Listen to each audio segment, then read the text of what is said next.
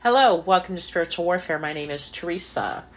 I will be reading from the book by Joseph Prince, The Power of Right Believing, 7 Keys to Freedom from Fear, Guilt, and Addiction.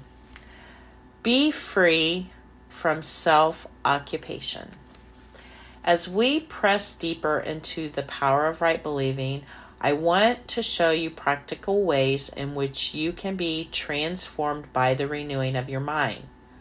Right believing is all about renewing your mind and uprooting the wrong beliefs that shape your thinking and behavior.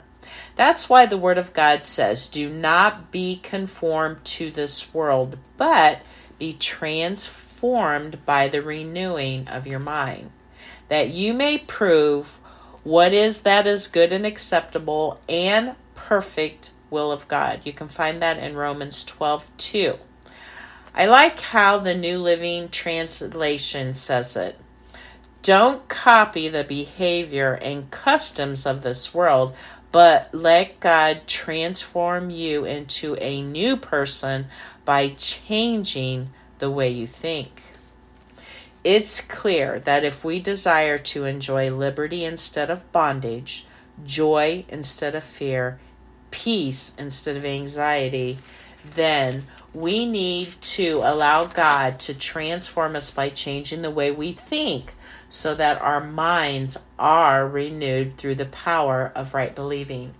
This is not about behavior modification, which is just outward. We are talking about being transformed by the Lord from the inside out.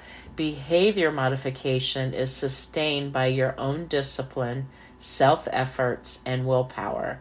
It works only as long as you keep on working. We're talking about change that comes from an inward heart transformation sustained by the power and love of our Lord and Savior, Jesus Christ.